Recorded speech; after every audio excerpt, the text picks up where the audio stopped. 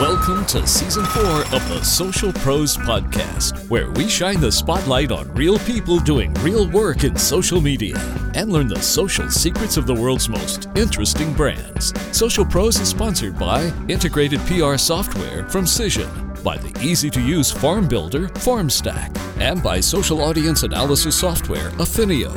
Your Social Pros co-hosts are Adam Brown from Salesforce Marketing Cloud and Jay Baer from Convince and Convert. Ready? Let's get to work.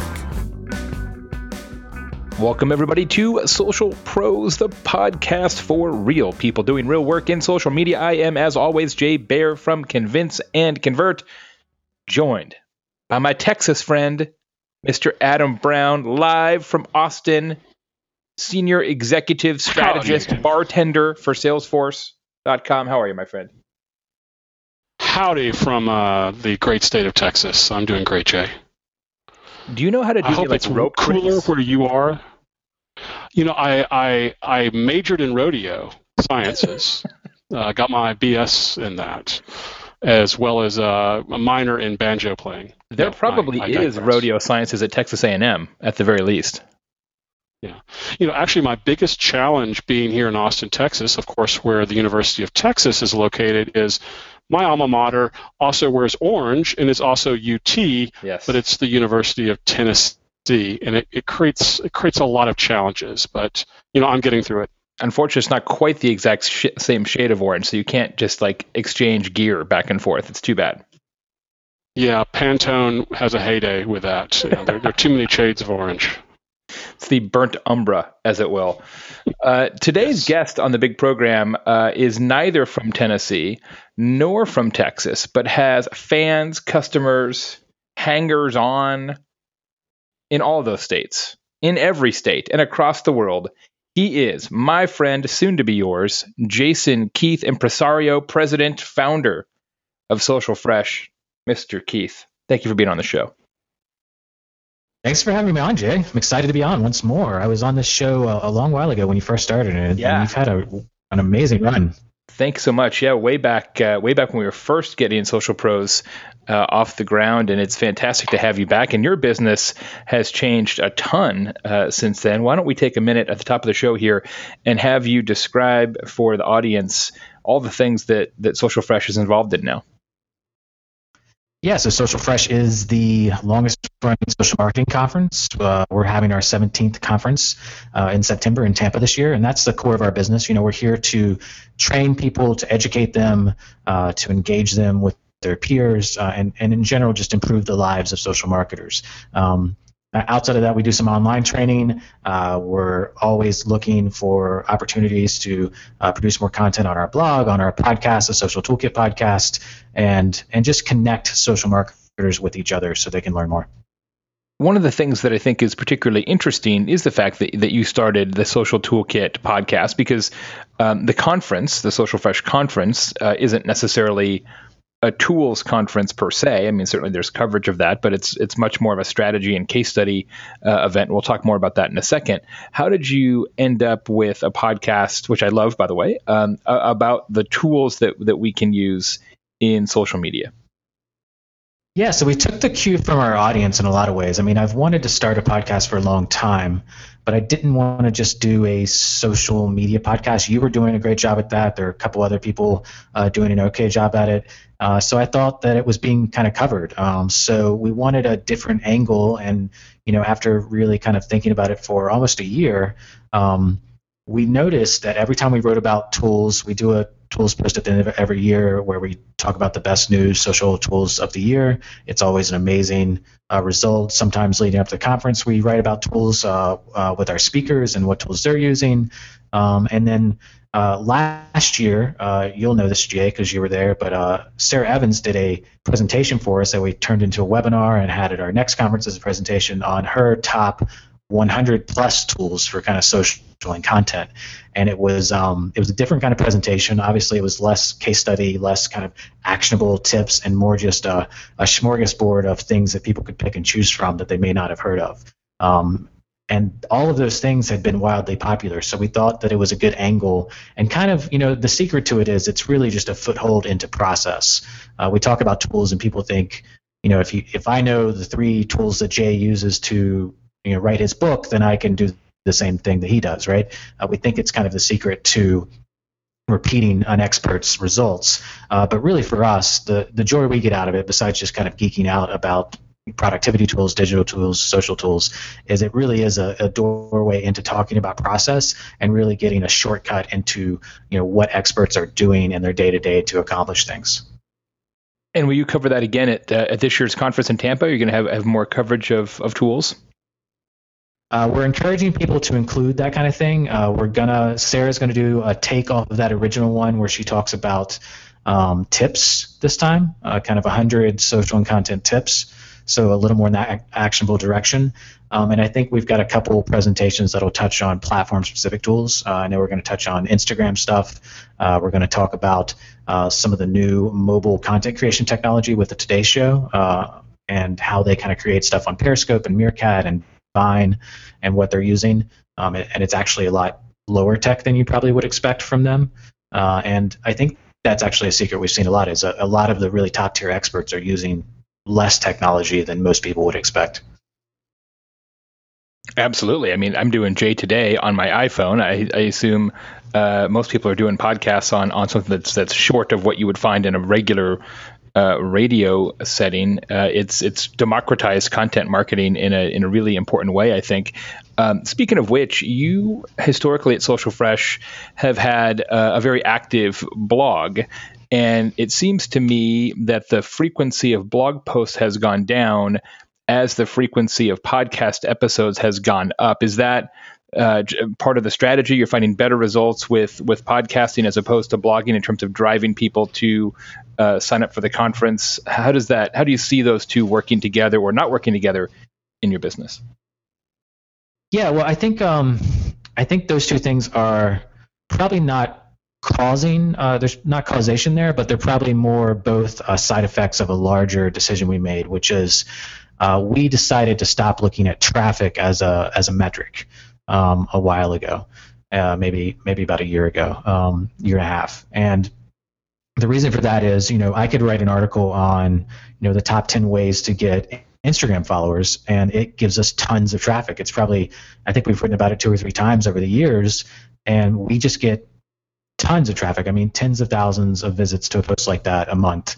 The problem with that is, once we started looking at the email leads coming from that, which is a metric we still look at and is very important to our business, it's very low quality, very low conversion percentage. And basically the people that are clicking on that article from Google are a bunch of teenagers from the Midwest, right? It's a bunch of people that have nothing to do with Social Fresh Conference because Instagram's just a wildly popular platform that everybody wants followers on.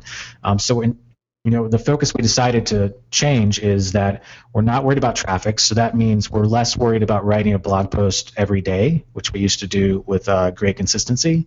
And we may still get to that point, but instead we're going to focus on really our core goal, which is to train and educate people. The podcast is a great way to do that, so we've focused on getting that right. We're in the middle of kind of resetting the way we bring in blog posts to the socialfresh.com blog. And a lot of that is going to be focused on how-to content, actionable content, long form, so 1,000 words minimum type content, and not worrying too much about getting 5 posts out a week and worrying instead about just getting the right content out there. And so far that's done pretty well for us.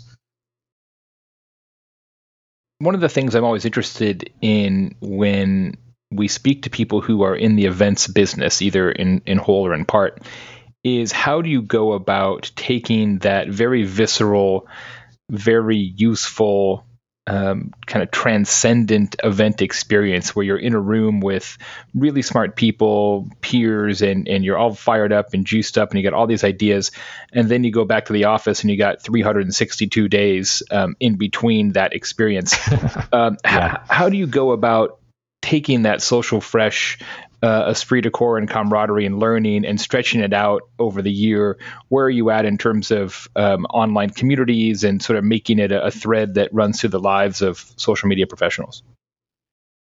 Yeah, I think it's a great question. So, one of the things we do at the conference is actually speak to that problem.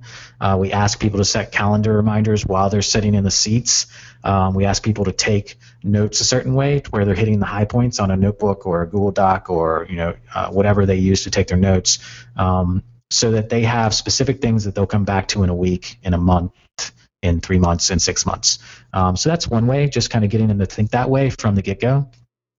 We also try to get them to focus on one problem, like their main marketing, their main digital marketing, social marketing problem while they're there, and really just attack one thing. They'll get a ton of tips, but it helps if you kind of focus them. And then building away from the conference with community and kind of touch points to keep things going. We're actually playing with some email marketing follow-up long term, maybe like one email a month to kind of continue those calendar reminders. And then we've also really adjusted our community strategy in the last year. We've always had Facebook groups as a key part of our conference, and it works really well maybe a month before, a month after, and the 3 days of the conference. It's an amazing kind of short-term community, and then they would really languish for the rest of the year. So we adjusted our strategy this year to where those groups are going to be deleted after 1 or 2 months after the conference, and we've established a Social Fresh community Facebook group that's pretty young. It's maybe 4 months, 5 months old now, and we're growing it very slowly. There's a few hundred people in there right now. We're not really pressuring ourselves to grow it. We're focusing on getting the engagement right there, making sure the engagement becomes driven by the community and not necessarily always by us, making sure that the community is there to solve the problems of the community, that people are actually getting, again, actionable tips, really great strategy directions, recommendations on tools, things like that, and not sharing links. We've kind of outlawed links in the group for the most part. And that group, I think, is going to become an important piece for our long-term community efforts, and we're really pleased with it so far. So I think that's one step that's really going to help us out in keeping people going in between the conferences. And we also, and I'll build on that, we also have an app that we've been working with a great technology partner on, Attendify, that I'd recommend everyone. And we've worked with them to develop the app kind of in the same way we've done with the Facebook groups, to where it won't just be around the event itself, but we'll also have kind of some year-round engagement opportunities through the app, notifications, content pushing through there, et cetera. Nice. That's fantastic. So the business case then for the community is I presume conference renewals, right? That you get a higher percentage of people coming back year over year because they have that Social Fresh experience every day of the year or nearly every day of the year. Yeah, definitely. And we do plan on offering more online training products, so that'll be another kind of return customer opportunity. But in general, I think if we become the place that people go to ask questions, then that speaks pretty well of our customers wanting to return to the conference. And we've done a good job at a higher percentage of our attendees coming back to attend again for the past kind of 2 years, year over year. And I think so far what we're seeing, the numbers from the group, the engagement from the group, the anecdotal comments that we see in that direction, I think it's only going to increase. It's amazing that you talked about Facebook groups as the place that you have selected to perpetuate the Social Fresh dream. When not that long ago, we might have thought about doing that as a LinkedIn group. You've been doing this a long time. Why did you select Facebook as the platform for this? Well, I think LinkedIn groups are great, and I think they can accomplish the same thing. We don't really have the bandwidth to run both, I don't think. So we're just picking the one where we think most of our customers are. Our customers are logging into Facebook every day. They're not logging into LinkedIn every day. I think LinkedIn's doing a great job at fixing that and kind of improving that return login. With their blogging platform, they're doing a lot of interesting things at LinkedIn that I'm very excited about. So I'm still bullish there. But more people are on Facebook every day than anywhere else. So there's more organic opportunity for them to come in contact with the group there than it is on LinkedIn. For LinkedIn groups, I think there are some people that are on LinkedIn a lot, recruiters, salespeople. But for the most part, our customers are not there every day, so they would have to use the email functions. They would have to go to the group to log in every day, and I think there's less of a barrier on the Facebook group. Jason, one of the things I've always loved about Social Fresh and the training and insights that you provide are how actionable the data is. This isn't academic. This is scholarly. People leave your events with ideas and actual things that they can do to improve social media, improve marketing communications back at the companies and organizations that they come from.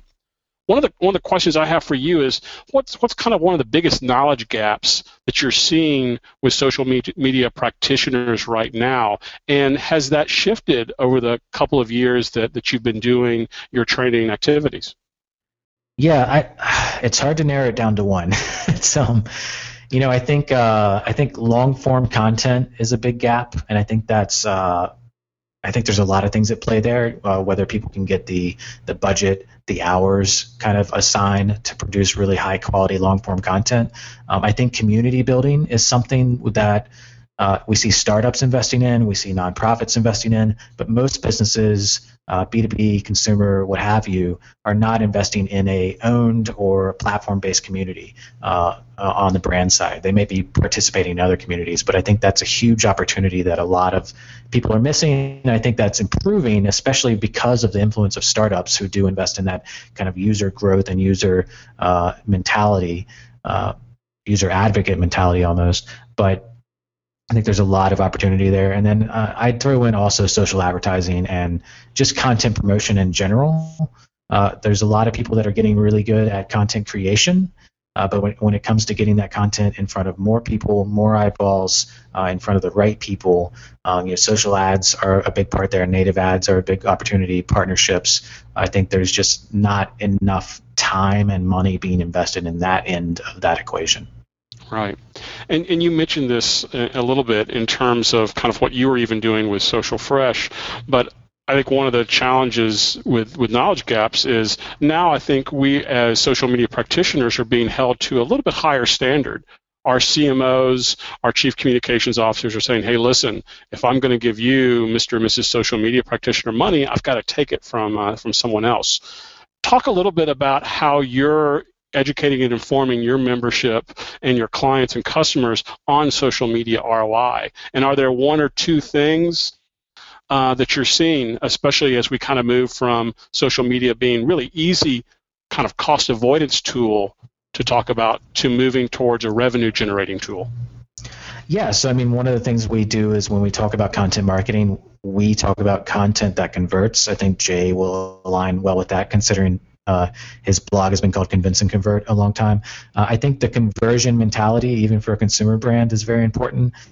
I think getting social analytics right, getting your KPIs right from step one, and having a clear and simple strategy there that's agreed upon from all sides is very important, and that is a step that is still missed. I get people that come and ask me about ROI, ask about analytics. It's still one of the most requested topics, and I think it's most requested because people are skipping it, more or less. They're jumping right into creating content. They're jumping right into a Facebook group, right into a Facebook page, Twitter ads, whatever it is, and they don't have a plan for how they're going to measure ROI. They don't have the technology in place for connecting the dots, and the technology, honestly, is one of the gaps there. We still don't have a clear system always for connecting A, B, and C for your digital campaign.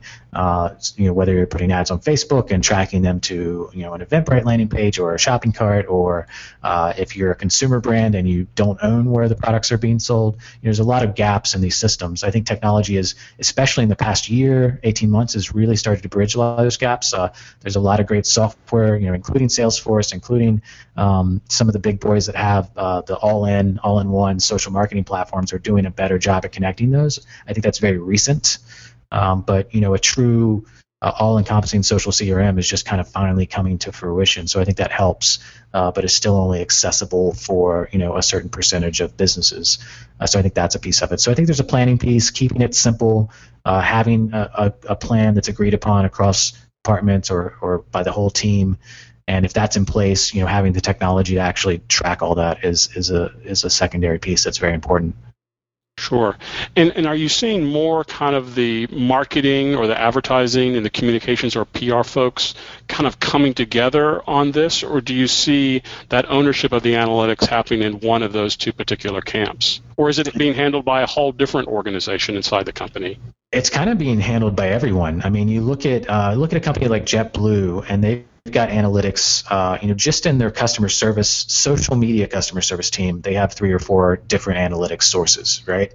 And that's one department. If you're looking at data on a customer, you're going to look at the loyalty team, you're going to look at the sales team, the e-commerce team, the customer service team, and everybody's using different software. I think if you look across at the biggest agencies that are doing social media, some of them are advertising, some of them are PR, some of them are digital agencies. It's really everybody that has a role in the picture, everybody that has a card to play is trying to take as big a piece of the pie as possible.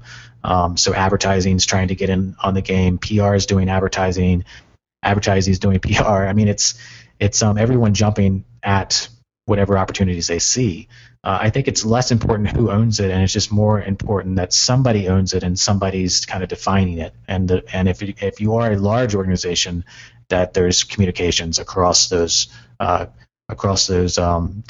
so that everybody knows what's going on. Yeah, I mean, I've always said that social is like a campfire. It's that one thing inside of a company or organization, big or small, that kind of brings everybody together. And as you said, whether it's the customer service folks, marketing, comms, or even other parts of the organization. As you mentioned, advertising and paid, which I think is probably the newest aspect of social media that we're all getting used to. Are you seeing any of your membership with tips or tricks where they're seeing a higher level of efficacy?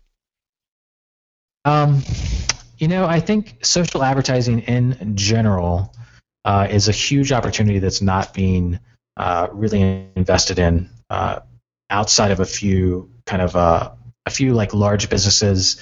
And advertising agencies have a hard time investing in social ads because there's not really scale. I think smaller businesses and smaller digital departments have trouble investing in advertising because it takes a lot of knowledge, it takes a lot of ongoing iterations and training, because they're fast-moving platforms, fast-changing platforms, to really stay on top of it and do it well. So I think one of the things we're seeing with social ads, it's a big trend, is the platforms are getting better at providing kind of plug-and-play opportunities that don't need a business to hire an agency, or don't need a whole lot of levers and buttons to press to get it exactly right. Mm-hmm. And I think with that, there's a huge opportunity for businesses to play in that space more and feel safe and feel comfortable kind of testing that out. And there's more places to put your money than there used to be. Facebook's showing more ads than they ever have. They're giving more opportunities, more targeting opportunities than they've ever have. And we're going to see ads on Instagram here pretty soon, probably in the next 30 days, to almost everyone being opened up and using that same Facebook data. Pinterest ads are going to be opened up, I believe, sometime in the next 6 to 12 months on the same regard. We've got LinkedIn, we've got Twitter.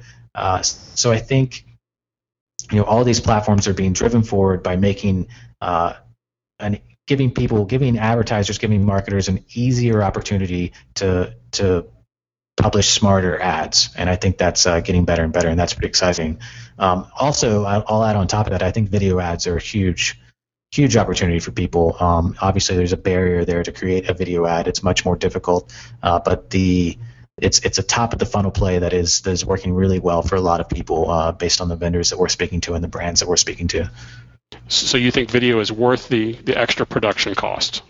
I think it depends on your resources, but I think if you need to increase the top of the funnel awareness of a product, of your business, of a specific service, I think Facebook video ads in particular, and probably Twitter video ads to an extent after the platform matures a little bit more, the technology matures a little bit more for Twitter.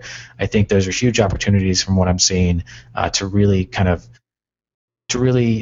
touch audiences on a first touch basis, to where they can learn about you in a new and highly engaging way, and you can also you can track it in a new way. So Facebook is doing this in the newsfeed with their EdgeRank algorithm, kind of timing how long we spend with content, and that's happening because of video, because they're using those metrics already in video. They know if we watched 1 second or 3 seconds or 10 or 100 seconds of a video. They know if we made it to the end. They know if we unmuted the video.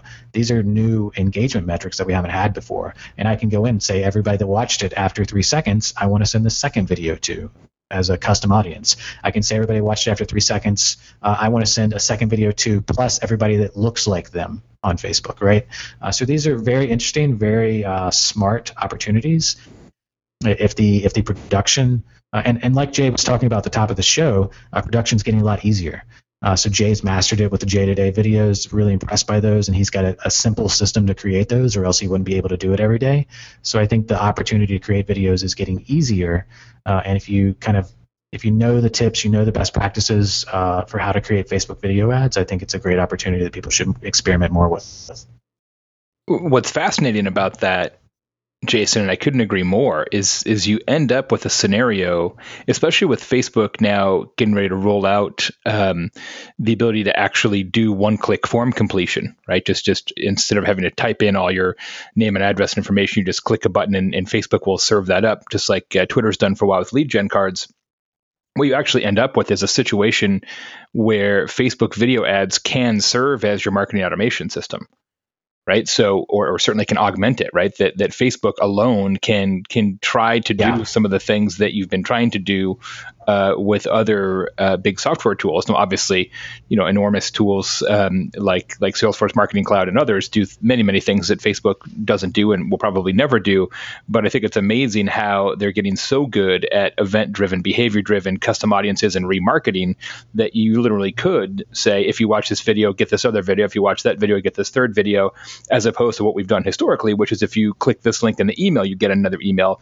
The thesis, the psychology is the same, but the delivery mechanism is different. And as people theoretically spend more time on Facebook and less time in their inbox, we'll see whether that actually happens or not. But I think that's what they're betting on. It's a pretty fascinating thing to consider over the long haul. Yeah, and I think the email analogy, is an old one and still a very true one, and increasingly so, to where your entire sales funnel, marketing funnel can live on Facebook if you want to. And I think testing that is a great idea. And the difference between Facebook ads and email is you can make sure that 80-90% of the people you're targeting will see your ad at least once. Email, we can work pretty hard, and sometimes we can't get above 30-40% open rates. So it's an interesting opportunity. The technology is advancing so quickly. It's very exciting, and I think people really should be kind of testing out whether they can put a whole marketing funnel on the platform and seeing what you're going to lose a few not opportunities, but things that you can't do on Facebook. But that list is getting shorter every day of things that you can't do on these platforms. And maybe we'll test it for the Hug Your Haters launch. We'll see. Speaking of Hug Your Haters, my new book, my new concept, that is the topic that I am going to bring to the next Social Fresh conference, which is in the lovely city of Tampa, September 23, 24, 25. If you go, where do you have to go to redeem this amazing special offer, Jason Keith? Yeah, go to socialfreshconference.com. Pretty simple. That is pretty simple. And you put in the promo code J-A-Y, which is my name. What do the kids at home get, Mr. Keith? Well, you'll get $50 off, and I believe we have maybe a few of your Hug Your Haters early order book copies left. So if they use the J code, we'll make sure at least the first 10 of those folks get a free copy of your book pre-ordered, which is an awesome opportunity, I think. And then you'll get $50 off the conference pass until August 8th. I believe this is going to come out near that date. Yeah. And if you have any questions about any of those offers, shoot me a note on Twitter at Jason Keith, and we'll make sure you get that opportunity. There are less than 100 tickets left for the entire conference. So, right on. Well done. I'd say act soon. Well done. Yeah, and I think we'll be able to set it up, too, that as soon as the book is finished, it's nearly finished now, but as soon as it's actually finished and through editorial, what I'm trying to do with my publisher, the good people at Portfolio Penguin, is to set it up that anybody who has pre-ordered, including the folks at Social Fresh, will be able to get an electronic version of the book as soon as it's available. So you may get the electronic version of the book 4 months before the hard copy comes out, which would be great for everybody and great for me. So wow. We're working on that. That's great. That's awesome. So thank you very much for that opportunity. Can't wait to go back to Social Fresh. I speak at a lot of conferences, as folks who listen to the show probably know, but I sincerely say that one of the very best conferences in the world is Social Fresh, which is why I keep coming back year after year after year after year. It's a one-track conference, so there's no breakouts. Everybody's in the same room for 2 days, really high-quality attendees, most of whom are on the corporate side. So you're getting it from the horse's mouth. It's not just talking heads like me. It's mostly people who are doing it day to day. In fact, many guests on the Social Pros podcast have been presenters at Social Fresh, so I can't recommend it highly enough. In fact, you know who should speak at the next Social Fresh after this one is Mr. Adam Brown. Would be a fantastic. Oh, wow. There we go. We're here with this guy. I'm sure we can make that happen. I'm sure we can. Speaking of Adam Brown, I'm going to take a second to acknowledge a couple more sponsors on this week's episode of the show. Salesforce Marketing Cloud, Adam's company, continues to be a fantastic partner of the Social Pros podcast. They have a brand new free download. First time I've ever had the opportunity to mention this to you on the program. I think you should take a moment after we're done here and download this. Go to convinceandconvert.com/20. That's convinceandconvert.com/20. Why should you do that? To get your hands on the Business Leader's Guide to Becoming a Social Business. Your customers expect one-to-one interactions with your brand every day. Many of those interactions are happening on social media, of course. This new guide gives you, yes, you, the best practices for assessing your current social team, tracking missed opportunities, positioning social for real success in your business, and analyzing the results of your social media campaigns. Get the most out of your social media. Get it now. It's the brand new Business Leader's Guide to Becoming a Social Business from Salesforce. convinceandconvert.com/20. Also this week, I want to remind you of our good friends at Cision. Just signed up to do a really interesting influencer marketing program with them called Listen that I'll be telling you more about in a couple of weeks. But for now, I want to remind you that they have a terrific downloadable ebook of their own called How to Succeed with Influencer Relations. Cision, of course, is a global media intelligence company that helps you find influencers, discover who can help you interact with them, does some social monitoring as well, data analytics. Grab this ebook, How to Succeed with Influencer Relations, at convinceandconvert.com/5. That's convinceandconvert.com/5. Thanks as always to our pals at Cision. Adam, what would you like to ask of Mr. Keith now?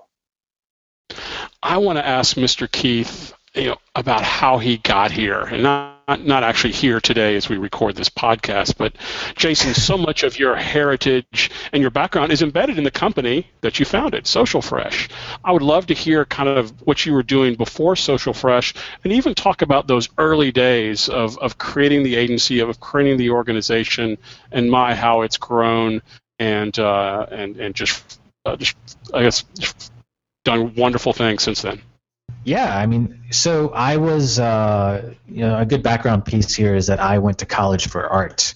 I was an art major, fine art major, and I tell people you can always tell a fine art major because they will tell you, because they went to school an extra year for that fine art piece. But that led me eventually into the agency world. I was a lead creative for a lot of agencies in the Southeast, and started my own social media agency briefly, then went out and did some consulting after we sold it. And all through that, I saw this trust gap that existed with social media. This was 07, 08 kind of for the most part. People wanted to hear about blogs and a little bit of MySpace then, Facebook coming up, YouTube, and they wanted to be pitched on it. They wanted to understand more of it, but there was a very low pickup on actually getting that business, on actually adding that piece to a larger digital campaign. So there was an education gap, a trust gap there, and I had the bright idea of for some reason I've always done events my whole life. It's just something I've fallen into with kind of every organization and company I've been at. So I was like, I'll have an event. I'll have a conference. I go to a lot of conferences. I wasn't really happy with what was out there when it came to social media and digital.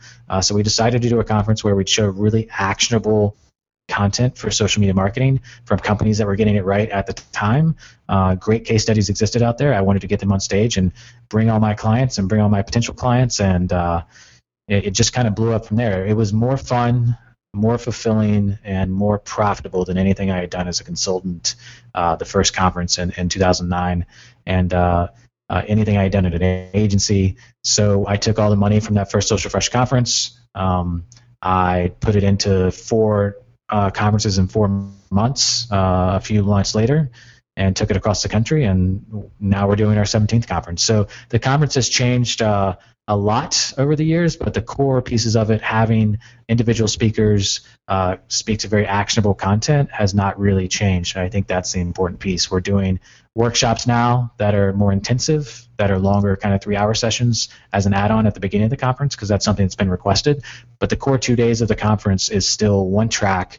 It's still focused on really great expert talent on the stage from brands, from agencies, and really trying to connect people so they can learn from each other. The average Social Fresh attendee has been working in social media for 5.5, almost 6 years, which is, a little bit younger than the industry, right? So we have a lot of expertise in our attendees.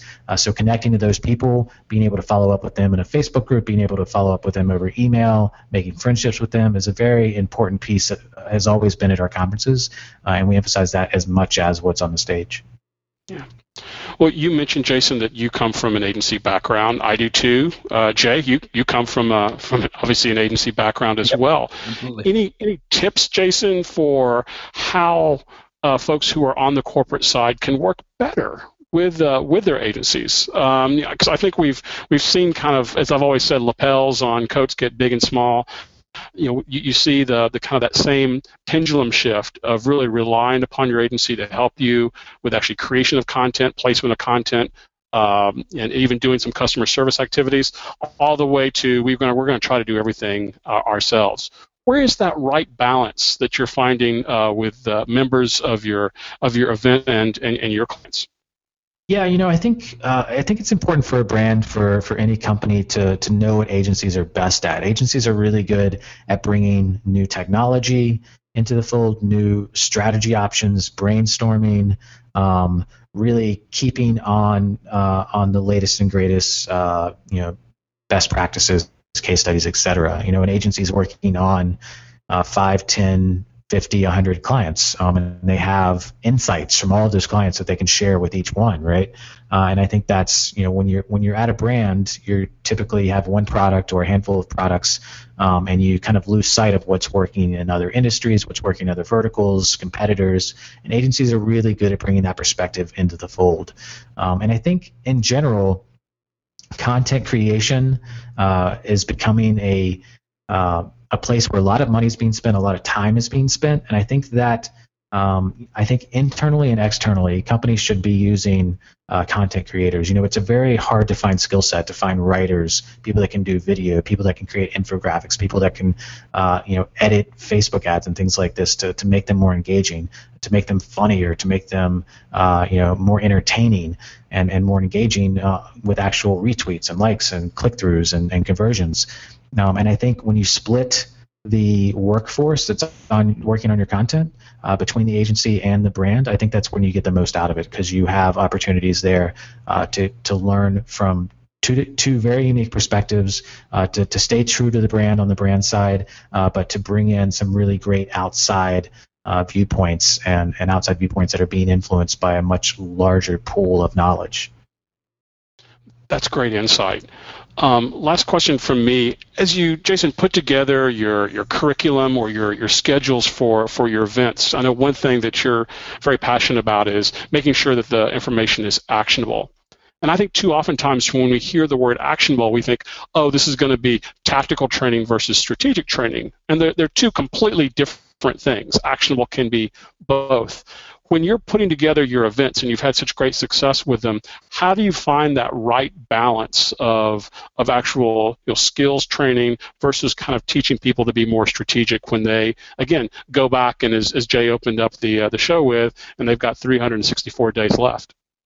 Yeah, it's a great question. I wish I had kind of a blueprint that I could show people, but it's really something I've just kind of it's more feel than it is kind of a blueprint. It's something I've kind of gotten good at doing 17 of these. One of the things we do is we speak to we focus on the strengths of the speaker. So there's some speakers that are more tactical in their day-to-day and some that are more strategic.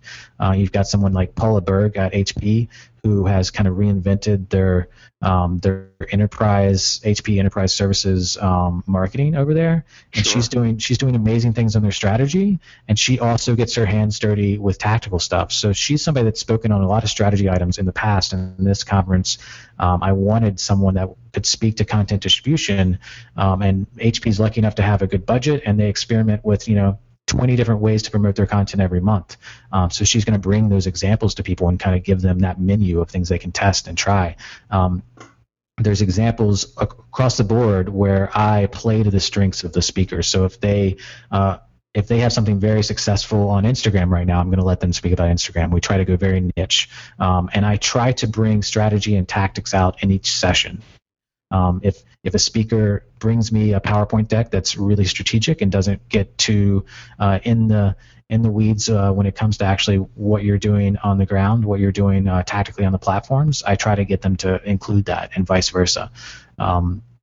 And we try to play the sessions against each other as well. So, some speakers are more entertaining than others. Some speakers are drier but more technical than others. We challenge them to, fill those gaps, but we also make sure the entire lineup complements each other. So if I have two people speaking about content distribution or two people speaking about creating content for mobile, I'm going to make sure they know what the other one is talking about. I'm going to make sure that they don't overlap too much, but if they do overlap, they're knowledgeable of it and they can build off of that content rather than just saying the same thing. So we work with our speakers a lot. You have somebody like Jay Baer that speaks at our conference. I don't have to do much with Jay. Jay's locked and loaded. He does this every day. He's great.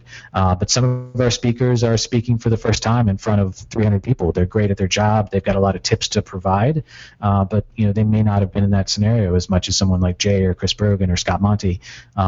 So we work with them. We train with them. We are working more with professional trainers for people that want that opportunity with us. We do webinars with certain speakers to walk them through some tips and best practices. We've come up with little recommendations. Like we always recommend a brand includes at least 2 other case studies in their talk. So we have Anthony Quintana from the Today Show. He's going to talk about creating content for mobile and on mobile.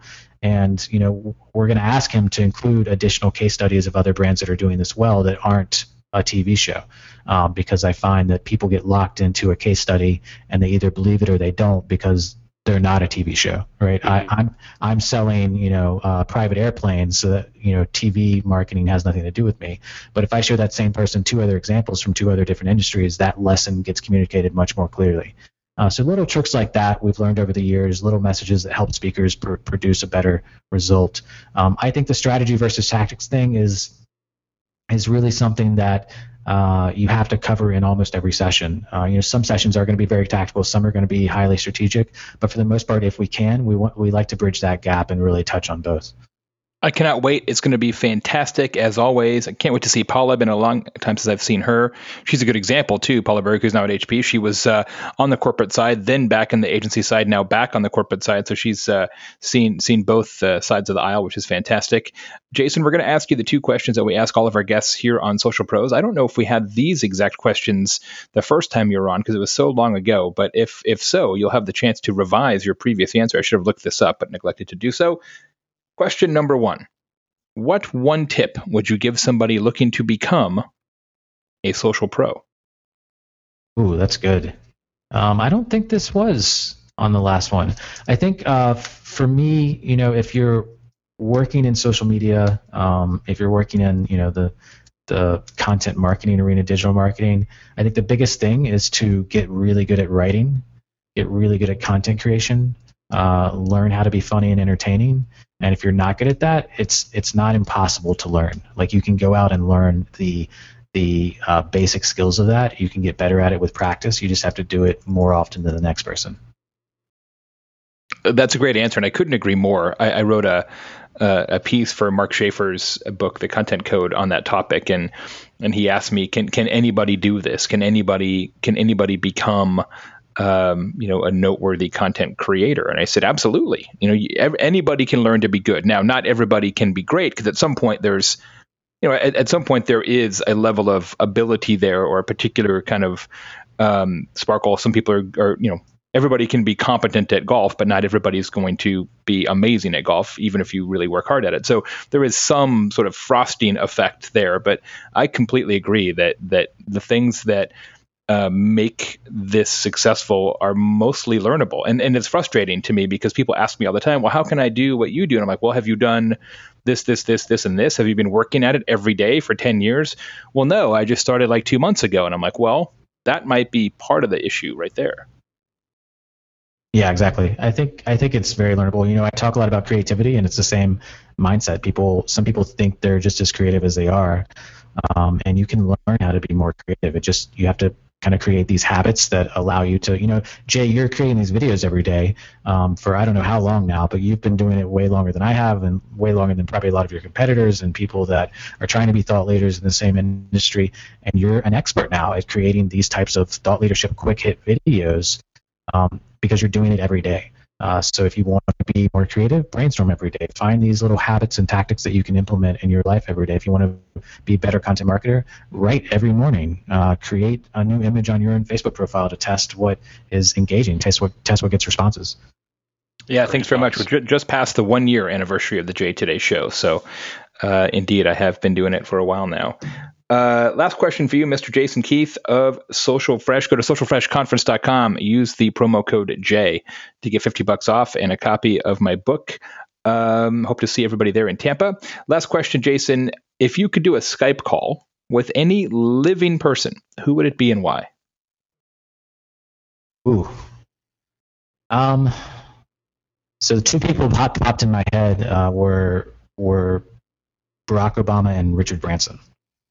So if those two are in the same room somewhere, I could hop on the same call. That would be amazing.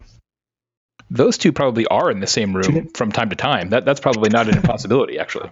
Yeah, and I've met them both very briefly, when it comes to Barack Obama, just kind of passing at an event, and met Richard Branson at Exact Target conference, I believe, a few years back when he spoke there. That's right. Both are super nice, both highly successful. So I think they just kind of hit the nail on the head when it comes to being both happy in your profession and your kind of personal life. I think you should start working that, man. I think we can get the former president to keynote Social Fresh 2017, right? He'll be looking for something to do. Yeah, I think it's probably only $500,000. I imagine would be his appearance fee. We're going to have to sell more than 400 tickets unless we way increase the price of the tickets. But I think it's doable. I'll help. Whatever I can do. Adam's in too. We're going to make it happen. Okay. I'm in. Absolutely. Right. I've got it on tape. Jason, thanks so much for being on the show. Appreciate you coming back on. Can't wait to see you at the conference. Congrats on the new podcast as well, Social Toolkit. If you're not listening to that show, you absolutely should. If you like this show, you'll love that one. It's very symbiotic and simpatico, as they say. Congratulations on all the success. Say hello to your lovely companion, Nikki, as well. She is fantastic. Can't wait to catch up with everybody at Social Fresh. Thank you, sir. We're excited to have you, and I look forward to seeing some Social Pros listeners at the conference. You bet. We will do it. Adam, thank you as always. Excellent show. Can't wait to catch up with you in person here down the road pretty quickly. Ladies and gentlemen, if you're listening to the show and you haven't had a chance to leave a review on iTunes, we would love for you to do that. Also, I should remind you, because I don't talk about this enough, every single episode of this show, going back to the very beginning, which is now 3.5 years, there are something like 175 episodes. Every single one of them, we have the audio clip and the full transcript and or show notes. Just go to socialpros.com and you will see a who's who, a rogues gallery, if you will, of social media professionals. If you got some time and want to dip into the archives, you will be glad that you did. Until next week, I am Jay Baer from Convince and Convert. He is Adam Brown from Salesforce Marketing Cloud. And this has been Social Pros. Thanks for listening to Social Pros. Please leave a review or subscribe on iTunes or your favorite podcast listening app. Go to socialpros.com for a complete show archive and greatest hits. Social Pros is sponsored by Salesforce Marketing Cloud, Affinio, FormStack, and Cision, and is produced by Convince and Convert Media. Find more great shows like Social Pros at marketingpodcast.com, the first search engine for marketing podcasts.